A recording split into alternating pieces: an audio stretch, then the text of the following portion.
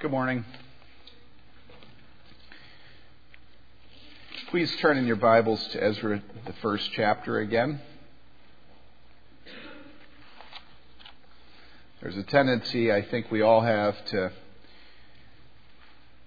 think that the real work of life is the work that's done with our eyes closed and our hands folded.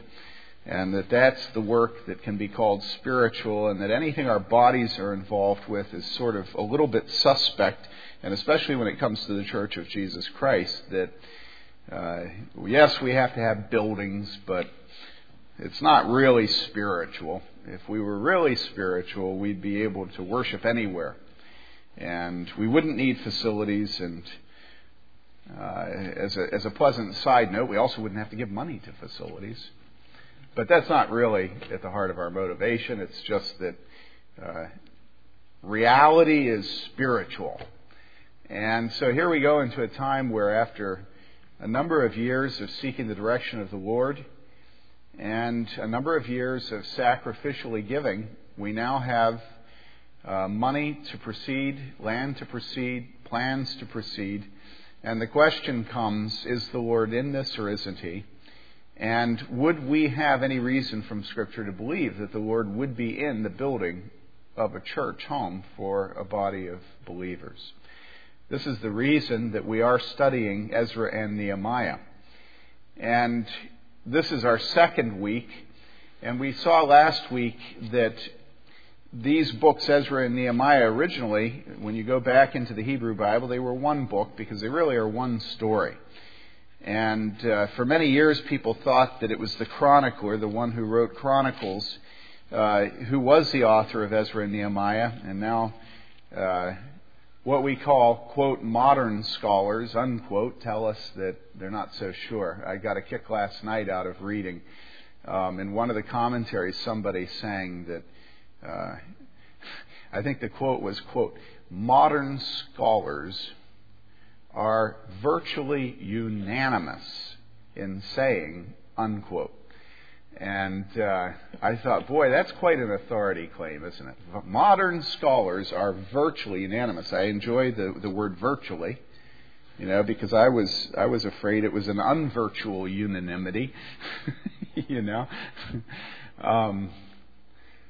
It's fun to preach to your children. You'll notice me looking over here as I preach. But then, what would cause you to say such a thing? Like, for instance, you're at the dinner table and you say, your mother and I are virtually unanimous in saying to you. And that's pretty pathetic. You know that dad's desperate.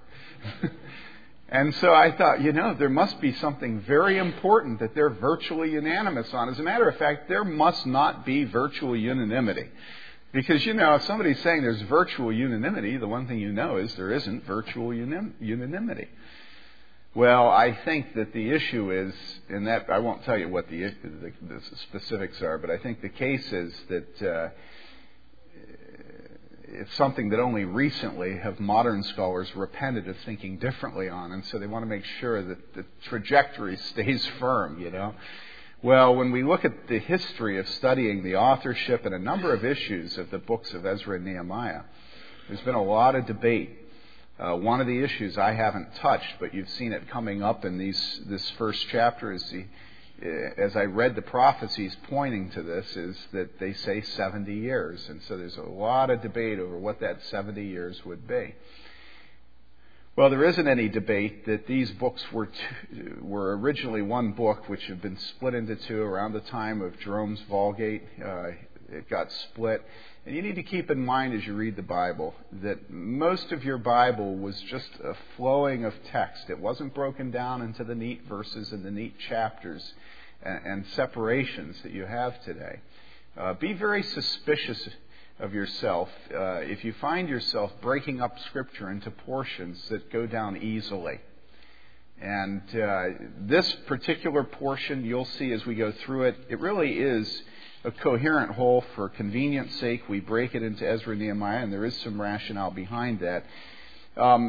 Both books, Ezra and Nehemiah, this whole section is the story of the Jews coming back from exile. And that's at the center of these books. As the Exodus is at the center of the book of Exodus, and that's why it's named what it is, so the Exodus, again, is at the center of Ezra and Nehemiah. The only difference is instead of the action being the name of the book, it's the two central men that are involved in the work of these books, whose names have been used for the labels for the books. Now, it was the Babylonian Empire that had come and had taken Judah down in the south into captivity. And you remember that the prophets had warned them about their sin. They had escaped much longer than Israel, the northern kingdom, had escaped. But eventually, in 586 BC, Nebuchadnezzar overran Judah. He sacked her capital, Jerusalem. He blinded her king, Zedekiah. And then he took both the king and his subjects off to Babylon. But a lot of time and a lot of action in the ancient world had passed since then. And now it wasn't the Babylonians that were in power, it was the Persians. And the leader of the Persians was a man named Cyrus. And Cyrus is at the center of the beginning of this story. In this book, you will see that there are three main men who are involved. There's Zerubbabel, and he's the one for the first 6 chapters. And then there is Ezra, and then finally Nehemiah. Now I want to read again to us the story of Cyrus's decree and the response of the Jews in Persia. And we find it again in verses 1 to 11, the entire first chapter of Ezra 1. Let us hear the word of God, which is eternally true. Now in the first year of Cyrus, king of Persia, in order to fulfill the word of the Lord, by the mouth of Jeremiah, the Lord stirred up the spirit of Cyrus, king of Persia, so that he sent a proclamation throughout all his kingdom, and also put it in writing, saying, "Thus says this Cyrus, king of Persia, the Lord, the God of heaven, has given me all the kingdoms of the earth, and he has appointed me to build him a house in Jerusalem, which is in Judah. Whoever there is among you of all his people, may his God be with him. Let him go up to Jerusalem, which is in Judah, and rebuild the house of the Lord, the God of Israel. He is the God who is in Jerusalem. Every survivor, at whatever place he may live, let the men of that place support him with silver and gold, with goods and cattle, together with a freewill offering for the house of God, which is in Jerusalem." Then the heads of fathers' households of Judah and Benjamin, and the priests and the Levites arose, even everyone whose spirit God had stirred to go up and rebuild the house of the Lord, which is in Jerusalem. All those about them encouraged them with articles of silver, with gold, with goods, with cattle, and with valuables, aside from all that was given as a free will offering. Also King Cyrus brought out the articles of the house of the Lord, which Nebuchadnezzar had carried away from Jerusalem, and put in the house of his gods. And Cyrus, king of Persia, had them brought out by the hand of Mithridates, the treasurer, and he counted them out to Sheshbazzar, the prince of Judah. Now this was their number: 30 gold dishes, 1,000 silver dishes, 29 duplicates, 30 gold bowls, 410 silver bowls of a second kind, and 1,000 other articles. All the articles of gold and silver numbered 5,400. Sheshbazzar brought them all up with the exiles who went up from Babylon to Jerusalem. Now again, I want to rehearse some of the things that we saw last week. I want them to be fixed in your mind so you watch them as we go through this book. Last week we said there are 3 main theological themes to the books of Ezra and Nehemiah. First, the theme that is most prominent at the first verse of this text, and that's the theme that there is only one true God. God, the God of heavens and the earth. He is the one who made this world as we see him gather his people together. He is the God of Abraham and Isaac and Jacob. The God of Moses who rescued Israel from Pharaoh and the Egyptians. He is Israel's Jehovah. He is the Lord of the heavens. He created the universe and he rules it. He rules all things, and without fail, he will order them in such a way that the words of his prophets are fulfilled. We take so lightly this book of God. And then we watch, and I think this is the strongest argument in favor of our view of Scripture, which is that it is completely inspired and without error as it was originally written down. I think the strongest argument for that is to see the constant submission of our Lord Jesus Christ as he goes through his life to this book. Jesus Christ consistently says, I have to do it because it was predicted I would do it, and I'm going to do what the Bible says I'm going to do. And it seems so incongruous to us moderns who take lightly all authority to think of the Son of God, the one whose Spirit inspired this Word, coming and living his life in submission to the Word.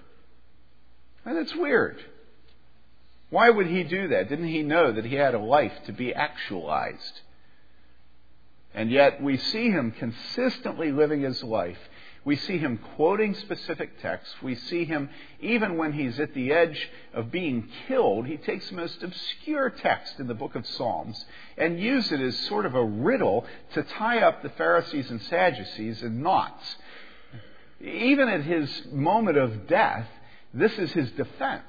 And his whole life is a fulfillment. Well, the God of the universe is pleased to order the actions of King Cyrus in such a way that a weeping prophet who was laughed at by the people of God, let alone the head of Persia, that his words specifically would be fulfilled. And so we see Cyrus, wonderful authority and power of the whole empire of Persia, standing behind this man, a man who had climbed to the top, a man who had no one to fear, a real man. And all he's doing is just fulfilling the words that God inspired the prophet Jeremiah to give. That's it. And so he has, as he sees it, and as his advisors see it, he has a good foreign policy strategy. And his foreign policy strategy is that contrary to the past emperors, the past kings like Nebuchadnezzar, he's not going to just completely annihilate and obliterate all the diversity. He's into diversity. And so he says, hey, we're going to have a pluralistic empire now, right? We're going to have all of you able to manifest the particularities of your racial and ethnic and religious communities. And we're going to make a decree across the empire that all of you are to go back and recover your roots.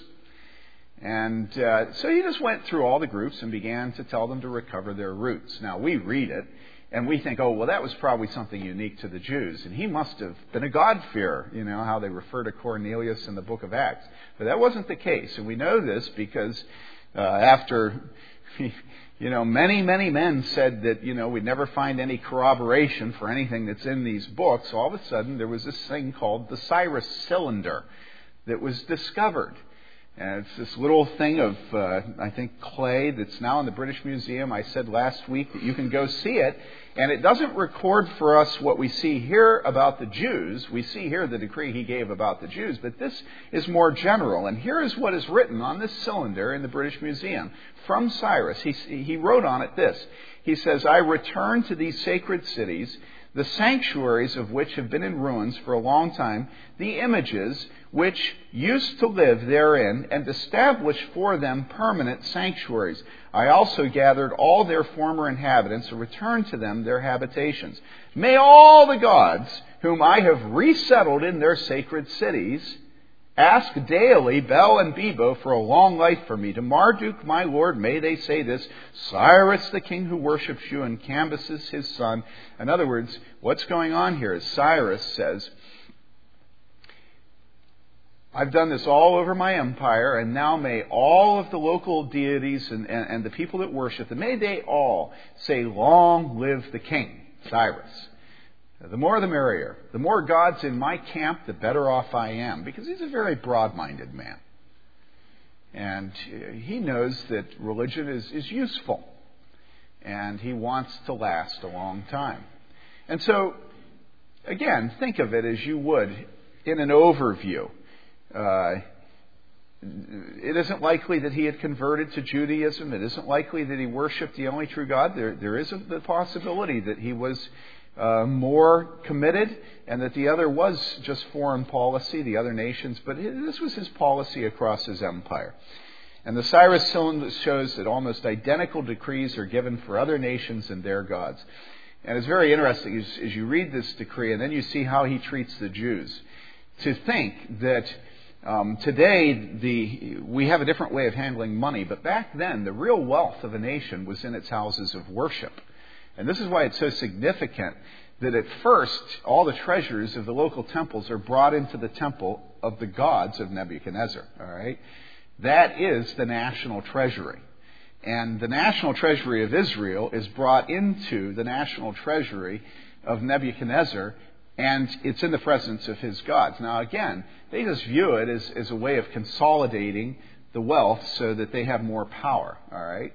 But how do we view it? Well, we view that these sacred vessels, set apart to the worship of the true God, go into the temple of an idol and are desecrated in the presence of gods who are not gods. All right? But to them, again, it's just an empire. They're just consolidating the wealth of the nation. It's like, Fort Leavenworth, all the gold. It's all there. And so he goes into his national treasury and he blows it up and he sends it off to all these localized places, has all the cults start up again, and he says, all right, now all of you pray for me, because aren't I benevolent? I'm a very pluralistic and tolerant man, and I think all of you should be able to get into whatever thing you're into, Put yourself into his mind. It's not hard. It sounds like what we live with today. It sounds like what every leader claims to do. He believes that there's no such thing as truth or falsehood, right or wrong, that there's no such thing as a false God or a true God, because of course you can't have a true God unless there are false gods. And this is Cyrus. But what we see is what? Verse 1. That he did all this, what? What does it say? In order, what? To fulfill the word of the Lord by the mouth of Jeremiah. And that the Lord, it says, stirred up the spirit of Cyrus. There's an old saying, and the saying is, he who laughs last, laughs best. And we must remember that the Bible presents a picture of God laughing. In fact, the Bible says that he laughs them to scorn. It's not just a little giggle. That God looks at the nations. Turn to Psalm 2. And we see how God views the benevolence of men such as Cyrus, who think that they're into diversity and that they'll be very tolerant while acknowledging that none of it is true and that it's all simply useful. When you go back into the time of our nation's founding and you read references to God, don't ever forget that many of those references are simply leaders who think God is useful. We read the word God and we're so blown away reading it in, primary sources. We think, well, they must have been pious men because look, what you'll read a lot of them saying is exactly what Cyrus says, which is, God and the morality that comes from it is a very useful thing to govern a people. And really, without God and morality, something that really scares the little people, it's very hard to govern them. Very old way of governing. But look at Psalm 2. How does God view this? He says, why are the nations in an uproar and the peoples devising a vain thing? The kings of the earth take their stand and the rulers take counsel together against the Lord and against his anointed, saying, let us tear their fetters apart and cast away their cords from us. He who sits in the heavens, what? Laughs. The Lord scoffs at them. Then he will speak to them in his anger and terrify them in his fury, saying, but as for me, I have installed my king upon Zion, my holy mountain. Now what's going on? What's going on, guys, is this. God is installing his king on Mount Zion, his holy mountain. And he is using Cyrus. The one thing Cyrus was sure was never happening with him was that he was used. Cyrus was the great user. And he wasn't. Because it says here that he did it in order, verse 1, to fulfill the word of the Lord by the mouth of Jeremiah, and that the Lord stirred up his spirit, king of Persia, so that he sent a proclamation throughout all his kingdom. There is one true God, and beside him there is no other. Jeremiah says it, Psalm 96, are there any among the idols of the nations who give rain, or can the heavens grant showers? Is it not you, O Lord our God? Therefore we hope in you, for you are the one who has done all these things. If God sends the rain, he's the only true God. There can't be a bunch of gods fighting over the controls. And then, that was Jeremiah. And then Psalm 96. Sing to the Lord a new song. Sing to the Lord all the earth. Sing to the Lord. Bless his name. Proclaim good tidings of his salvation from day to day. Tell of his glory among those who are Christians and Jews. But is that what it says? It says, tell of his glory among the what? The nations. His wonderful deeds among Western Judeo-Christian peoples. But that's not what it says. It says, tell of his wonderful deeds among all the peoples. For great is the Lord and greatly to be praised. He is to be feared above all gods. Radical exclusivity of the gospel of Jesus Christ. God will brook no competitors. He is a jealous God. He does not allow us to go and wink at the God of Islam. He does not allow us to wink at the ancestors of Japan. He is the true God. I'm not saying this because I'm a white supremacist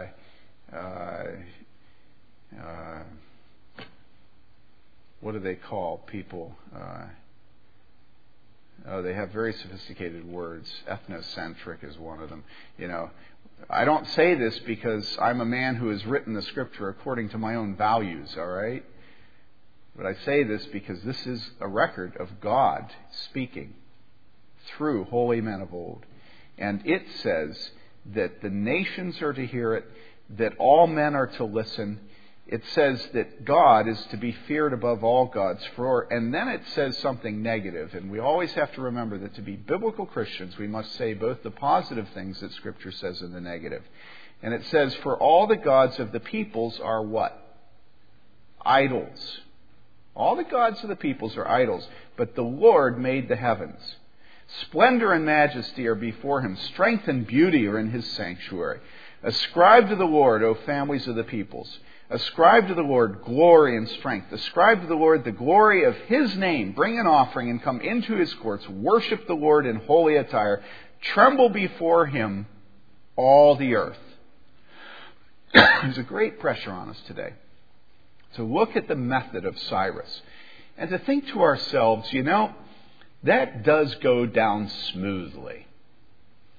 Wouldn't it be nice if our God was a God who, was into giving freedom to all of the diversity that surrounded him, sending them all back home to erect the particularities of their religious tradition, Wouldn't it be nice if we could be missionaries who would, have field trips into each other's temples? We'd invite them to come in and look at our traditions, and we'd go look at theirs, and then we'd all have a meal together, and everything would be nice. We could go over to Iraq, and say to them, we respect Allah, and his prophet Muhammad, and we're almost there, when we say that. We only have to say a few more words, and we become a Muslim. It's all you have to say. Well, I won't say it, but you just have to say some very simple things. Study Islam. You'll know what I'm talking about. All right? So we could go over there and say, a few things and act like we were very reverent towards their God, and then ask them to come into our worship service and, maybe listen to the apostles. And it would be very diverse and pluralistic and inclusive and very tolerant, It would be very, very much like Cyrus. But the Bible comes and it just absolutely obliterates this conceit of the modern, which is really very old. And it says now, God is the God of the heavens and the earth. And it says, there went out a decree in the days of Caesar Augustus that all the world would be taxed. And Caesar Augustus thought he had a foreign policy. He thought he had a revenue service. But what he didn't know was he was simply sending a pregnant woman, the Virgin Mary, to Bethlehem so that the Messiah would be born in his proper place.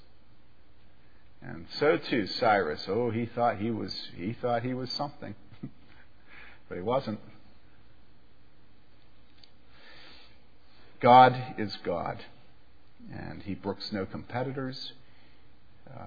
All the gods of the nations are idols, but the Lord made the heavens and the earth. And if we're biblical Christians, we will make that confession to those that we love. To not make that confession is for us to wink at the death, eternally and spiritually, of those we love. We must not buy into the pluralism and diversity, which is the idol of the modern. This God, Jehovah, is the only true God, and he has made a covenant with his people, and he will not fail to keep it. This is the second great doctrinal theme of these books, Ezra and Nehemiah.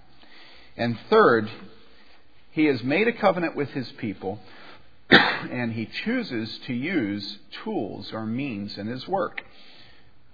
God doesn't just snap his fingers and everything gets done, but he has lowered himself to move holy men of old, to use their personalities, their temperaments, to speak through men with clay feet, men who are jars of clay, to accomplish his purposes. He used this gnarly man Paul. He used this gnarly man Peter. He used this timid man Thomas. He used all of these men in a way that pleased him. So God is the only true God. He has made a covenant with his people, and he uses specific, concrete means to accomplish his purpose. And the three great means that we'll see throughout these books are the means of the worship of the assembled people, corporate worship, the means of prayers of God's people, and the means of the Holy Scriptures which God has inspired. Now, this week I want to examine the very beginning of this project that we're going to watch as it goes from beginning to end. And I want us to look at three things as this project begins. Three things we see in chapter 1. First, the people. Second, the provision. And third, the purpose. The people, the provision, and the purpose. Now, first, the people. Who were the people that God worked through? Well, the first 6 chapters of Ezra deal with the first return of the people of God from exile, but we need to look at who it is who did return from exile. First of all, we need to see not everyone did it. Not everyone's heart was moved. The vast majority would have stayed back in the land. And you remember that Jeremiah said what? Jeremiah said that it would be a remnant. Now we know from verse 5 the following. It says in verse 5, "Then the heads of fathers' households of Judah and Benjamin, and the priests and the Levites arose, even what? Everyone whose spirit God had stirred to go up and rebuild the house of the Lord, which is in Jerusalem." Now, I'll probably return to this at some point, but since one of the major attacks on Scripture today is removing all the sex markings, everywhere that it refers to men and women specifically, people don't like that because they think that if I say you men or brothers, that the women think, well, that doesn't include me. And the people that guard and lead our use of words today are intent upon informing every woman that she is not included in the New Testament when it says brothers. And so we can easily be led to believe that we can give in on this, that it's no big deal. But I want you to notice here what it said. Did you notice it? Every time you run into a sex-specific word, and they would say, no, it's gender-specific and it doesn't refer to biological sexuality. It's just a way of speaking, and chairs in this language are female and in that language are male. All right, they go off on all this obscuring, obfuscating trip. All right, but I want you to notice what it says in verse 5. "Then the heads of fathers' households of Judah and Benjamin and the priests and the Levites arose." Now, If you were to go ahead and deal with that according to those who want to remove the sex markings of Scripture, what would you do with that? Well, it really is pretty obnoxious. For instance, here in these rows, right here, you will see my household. Okay? And at this particular weekend, it's pretty intense. It's huge. It includes my mother, who raised me and trained me and fought me when my soul was hanging in the balance. All right? So in other words, this is the woman who more than any other woman has had authority over who I am in life. All right? It also includes my father's sister. Now think of the respect due to my father's sister, Annie Lane. It includes my wife, who is my helpmate, my partner, who has given me my children. And then it includes a set of children who are fairly intimidating. You know what they're thinking when you make a wrong decision. And sometimes they know you're going to make a wrong decision before you even utter it. They're not easily led. And then there are one spouse who's taller than I am, and then another spouse who goes to Wheaton College. And then there... Huh? Oh, did I say a spouse? Oh, well. Okay, well, betrothed. And then there's Rita.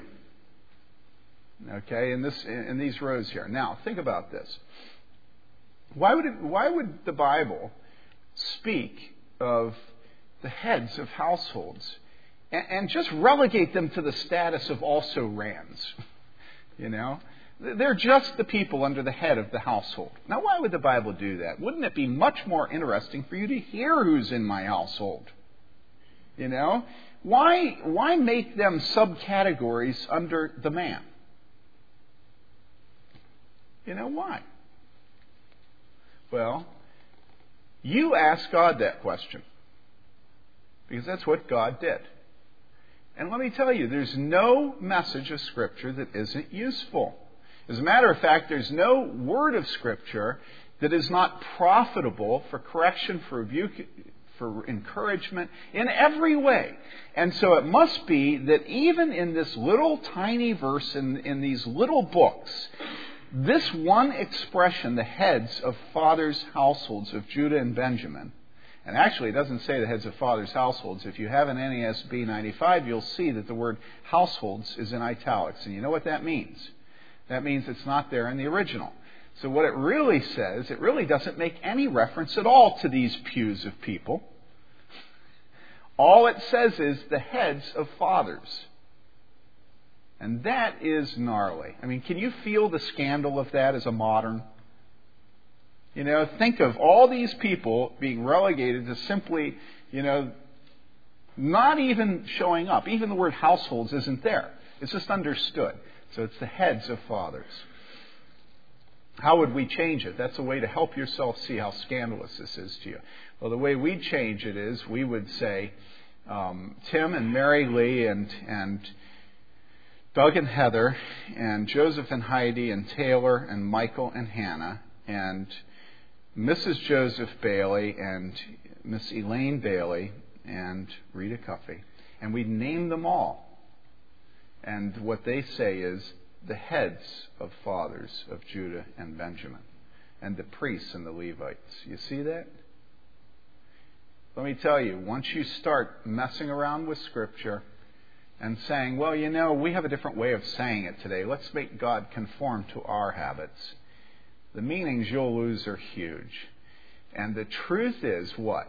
What truth is communicated by this statement, the heads of fathers, that would not be communicated if it said Tim and Mary Lee and Heather and Archie and Doug? All right, can you think? What truth would not be communicated if I just simply made that concession to the modern world? Well, who do you think made the decision?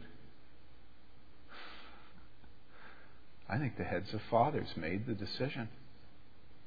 And I think there were probably many homes where they went home and announced.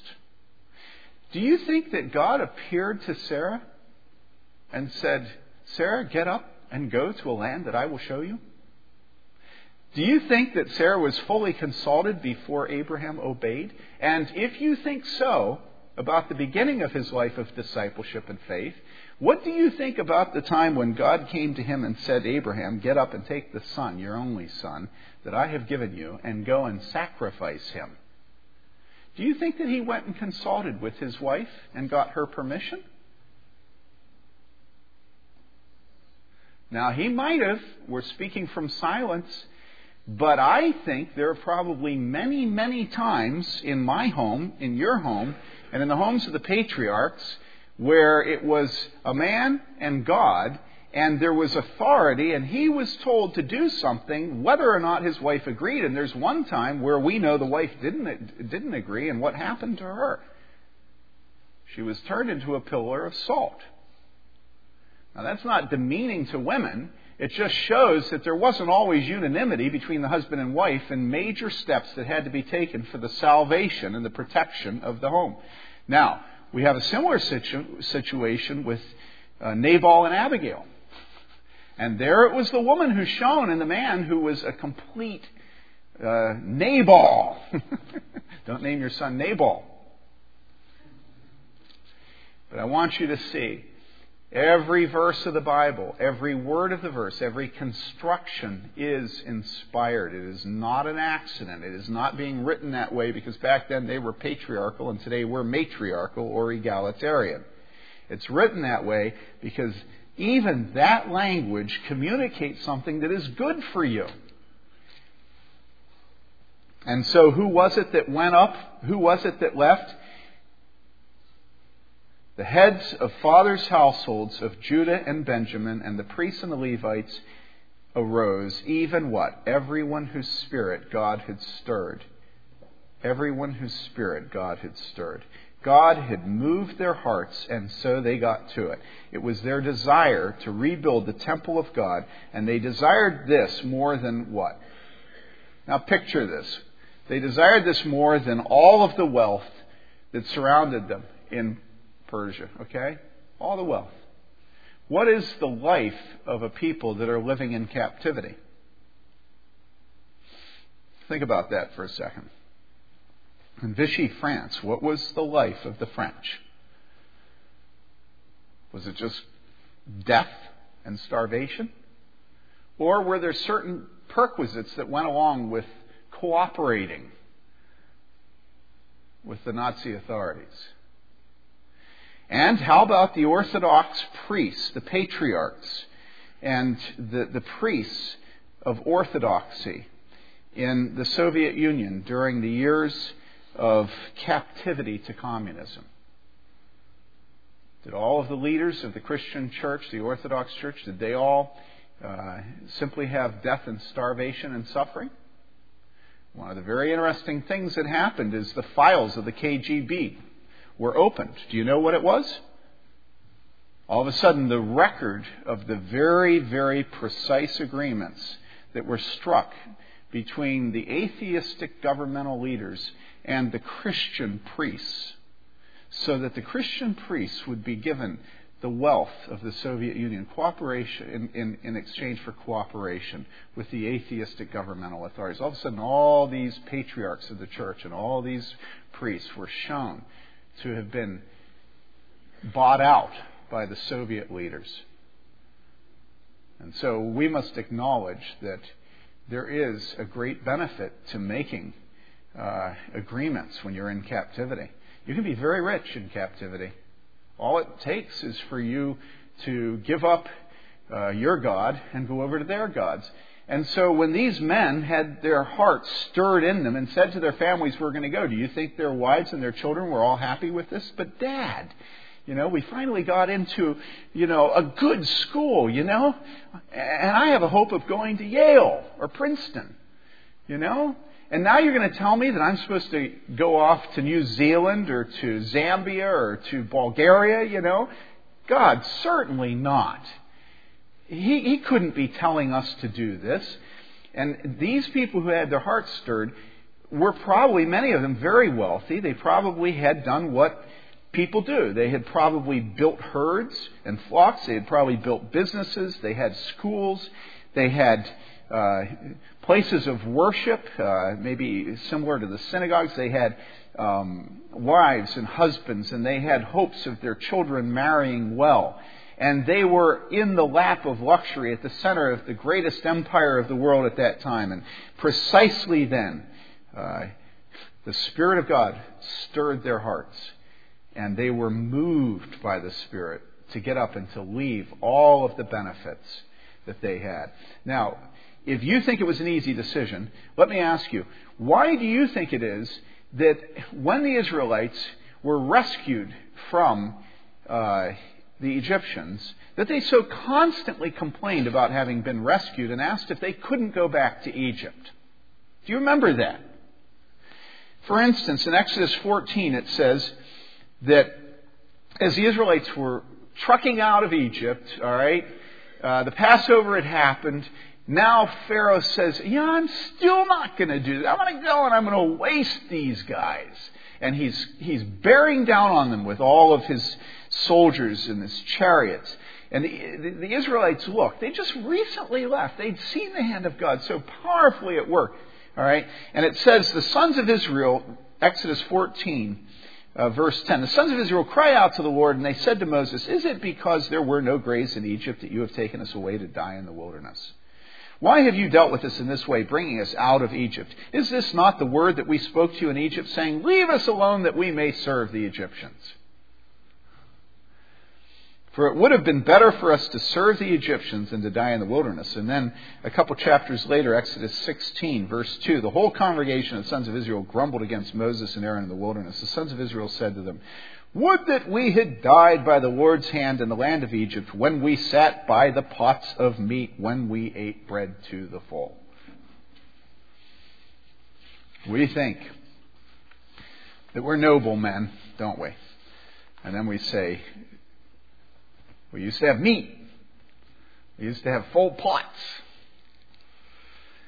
And yet here we have a small, faithful group of men whose hearts are stirred, and they rise up and they take their families and they say, by God, I'm going to return to the promised land. I'm going to replace the altar. I'm going to rebuild the temple, and I'm going to make Jerusalem. I'm going to make Zion my home and the home of my family.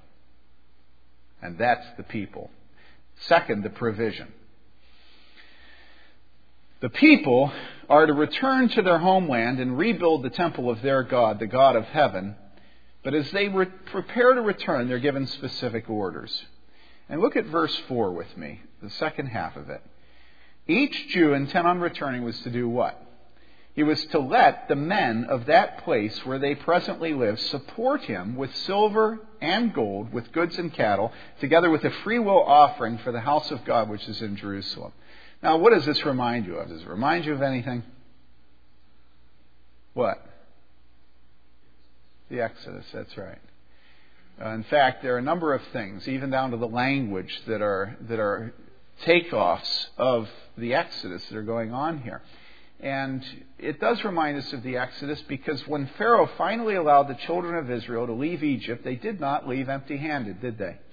They left weighted down with all the wealth of their oppressors. It says in Exodus 3, God speaking to Moses before the Exodus, and he says, I know that the king of Egypt will not permit you to go except under compulsion. Verse 20, so I will stretch out my hand and strike Egypt with all my miracles, which I shall do in the midst of it. And after that, he will let you go. I will grant this people favor in the sight of the Egyptians. And it shall be that when you go, you will not go empty-handed. But every woman shall ask of her neighbor and the woman who lives in her house articles of silver and articles of gold and clothing. And you will put them on your sons and daughters. Thus you will plunder the Egyptians. And then in chapter 12, sure enough, the sons of Israel did according to the word of Moses. They requested from the Egyptians articles of silver and articles of gold and clothing. And the Lord had given the people favor in the sight of the Egyptians so that they let them have their requests. Thus they plundered the Egyptians. And so we see Cyrus, king of the Persian Empire, commanding that the people of God return to their homeland, and he takes the steps necessary for their needs, for their provision. And he makes certain by what he decrees that they will be weighed down by the treasure of Persia, farewell gifts from their friends and neighbors abounding. And this is how the Lord provides for his own, just as he has promised. In Proverbs 10:3 we read, "The Lord will not allow the righteous to hunger, but he will reject the craving of the wicked." And it was Jesus who said in John 6:35, "I am the bread of life. He who comes to me will not hunger, and he who believes in me will never thirst." And it was Jesus who said in Matthew 6, "Do not worry then, saying, what will we eat, or what will we drink, or what will we wear for clothing? For the Gentiles eagerly seek all these things, for your heavenly Father knows that you need all these things. But seek first his kingdom and his righteousness, and all these things will be added to you. So do not worry about tomorrow, for tomorrow will take care for itself. Each day has enough trouble of its own." This is the provision of the Lord. And you read on in verses 7 through 11, and you'll just see the listing of the provision that Cyrus himself gives. It's not just what each individual family gets from their neighbors. And it is amazing when you stop to think of it. Were we to set out to rebuild the temple today, do you think that we would go to the pagans and ask them to give us the treasures that would enable us to do it? Do you think that we would go to Fort Leavenworth and ask the King of the United States to give us the gold of the nation? And if he were to give us the gold of the nation, or since you can make the argument that those originally were the holy vessels, let's say if our next door neighbor who is a Buddhist or who is Muslim, if they were to give us some of their wealth, do you think we would take it to go on the project of rebuilding the temple of God?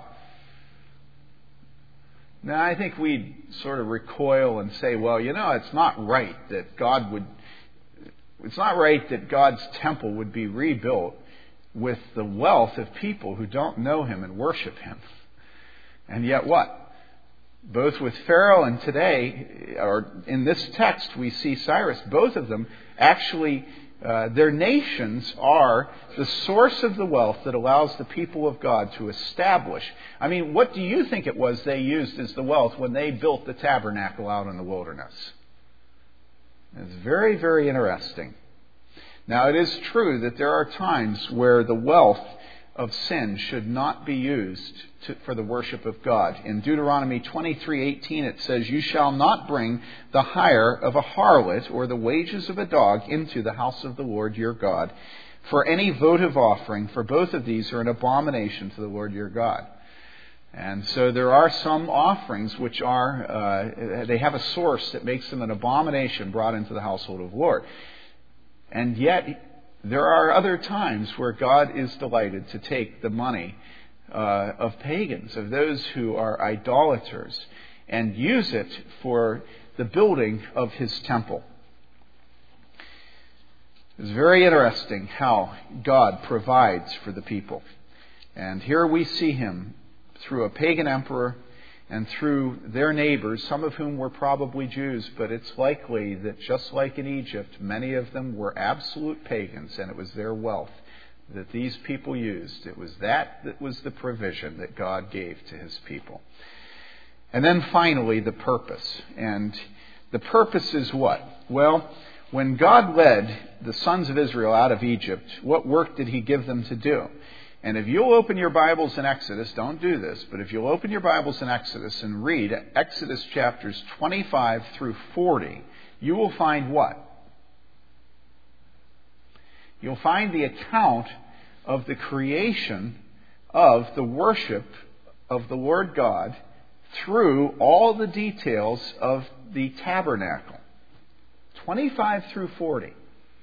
Now, probably if you are going through the Bible reading it in a year, that's the part you skip.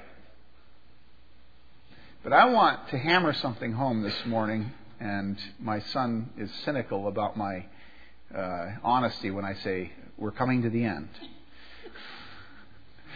This was a matter of joking at our table the other night. So, Taylor, I hope to really be truthful now. We're coming to the end. If you think about the Israelites in the wilderness and 15 chapters being given over to the building and all the details of the tabernacle. And then you go to the other places where the temple is spoken of. You go to the Gospels and see how the temple, and you destroyed this temple, and all right, you think of all of the worship. You think of Hebrews and the whole building and architecture of this book sort of built around the worship of God and all the tools and the details.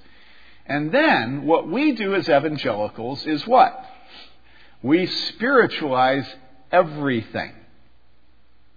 And we think surely today, the one thing we've learned is in the Old Testament it was physical land stuff, but in the New Testament it's all cosmic. It's all about my heart. And my heart is clean before God. And so all of our music and all of our worship and the way we think about Christianity is mystical. Everything is like, well, let me say it this way. Nothing needs anything physical and fleshly and concrete and material, because that's the Old Testament. And in the New Testament, we're all freed up from our bodies. We're all ethereal spirits. And this is what we believe as evangelicals. We believe that it's undignified for God to use flesh.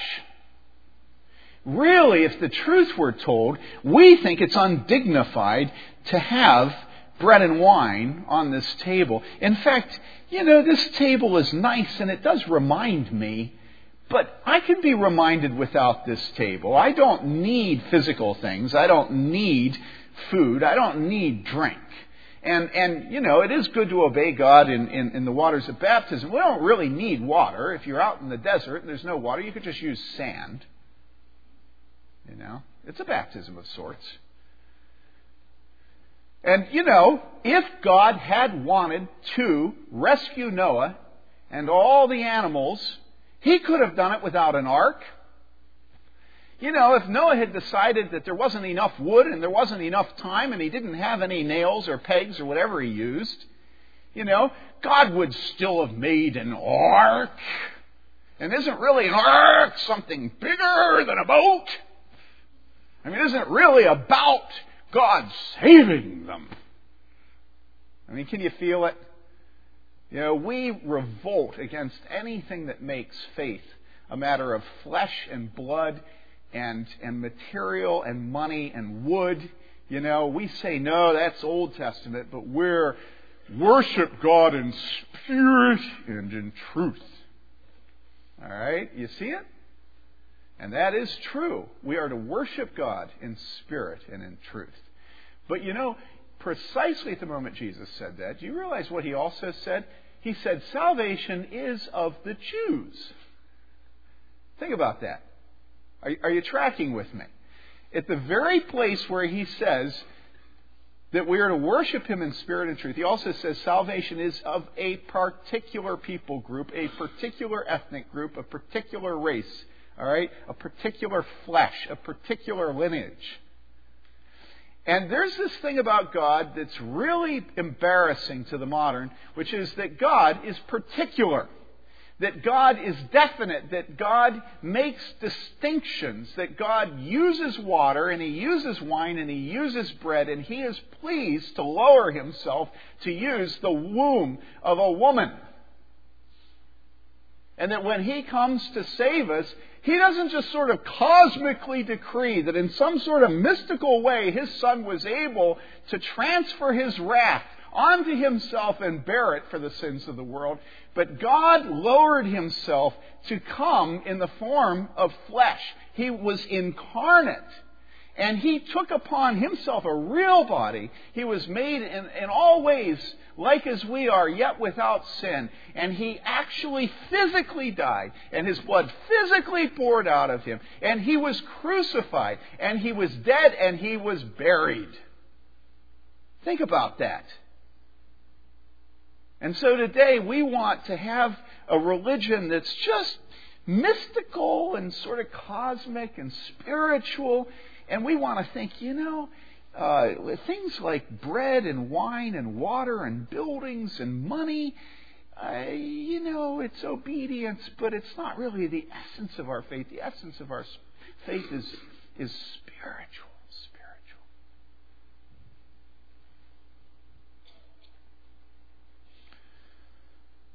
If you go into Scripture and you watch, you will see that Scripture is absolutely filled with concrete reality.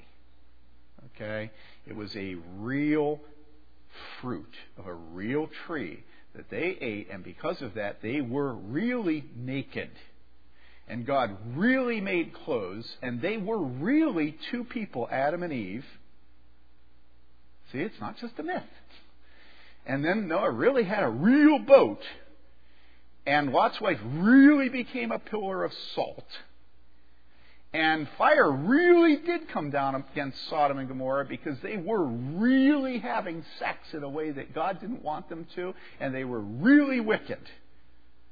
You see? It's not just about intimacy with integrity and covenantal relationships. God cares about bodies. Okay? And you keep going through all of Scripture. God really did want the ark to really be carried with poles and not really touched by the hands of a man. Okay? And when you get into the New Testament, God really wanted real men to be real elders in a church. And they had to be really men. And one day, Jesus Christ himself will really return. Even though it's taking a long time. And he will really be visible. And we will really hear the trumpet of God. And we will really stand before the judgment seat. And every deed will really become visible.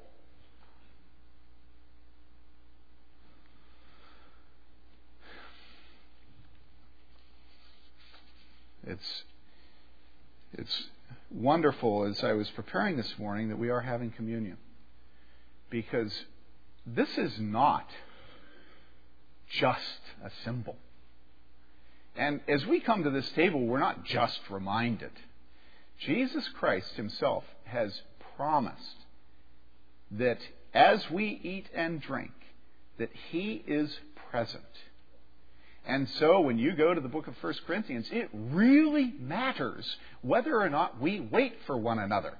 It really matters whether the rich people are getting drunk and eating to their fill while the poor people have nothing. It really matters whether you come to this table with your heart right before God. Because if you come to this table and you don't properly discern the body in Christ, the body and blood of our Lord, what does the Bible say? It says that's the reason that some of the Corinthians were really sick and really died. Think about that. God, our God, is a God of particularity and distinction, and he has made our flesh. And he wants to redeem our flesh and the flesh of our children. And he has made a covenant with us. And so all these things that are fleshly, he delights in working. And one day he will make a new heaven and a new earth. And it will be real. It won't just be a concept. And that's really important for people in a university community to get. It's not about your brain. It's not about your sentiment. It's about reality. It's about what you do with your body and your money and your house and your food, your sexuality, your children, your home. And it's about what these people really did when they got up and left and they went to do work. And we will see that work. And the work was that they built a real temple. And they started by building a real altar which pointed forward to the Lamb of God, which this table points back to.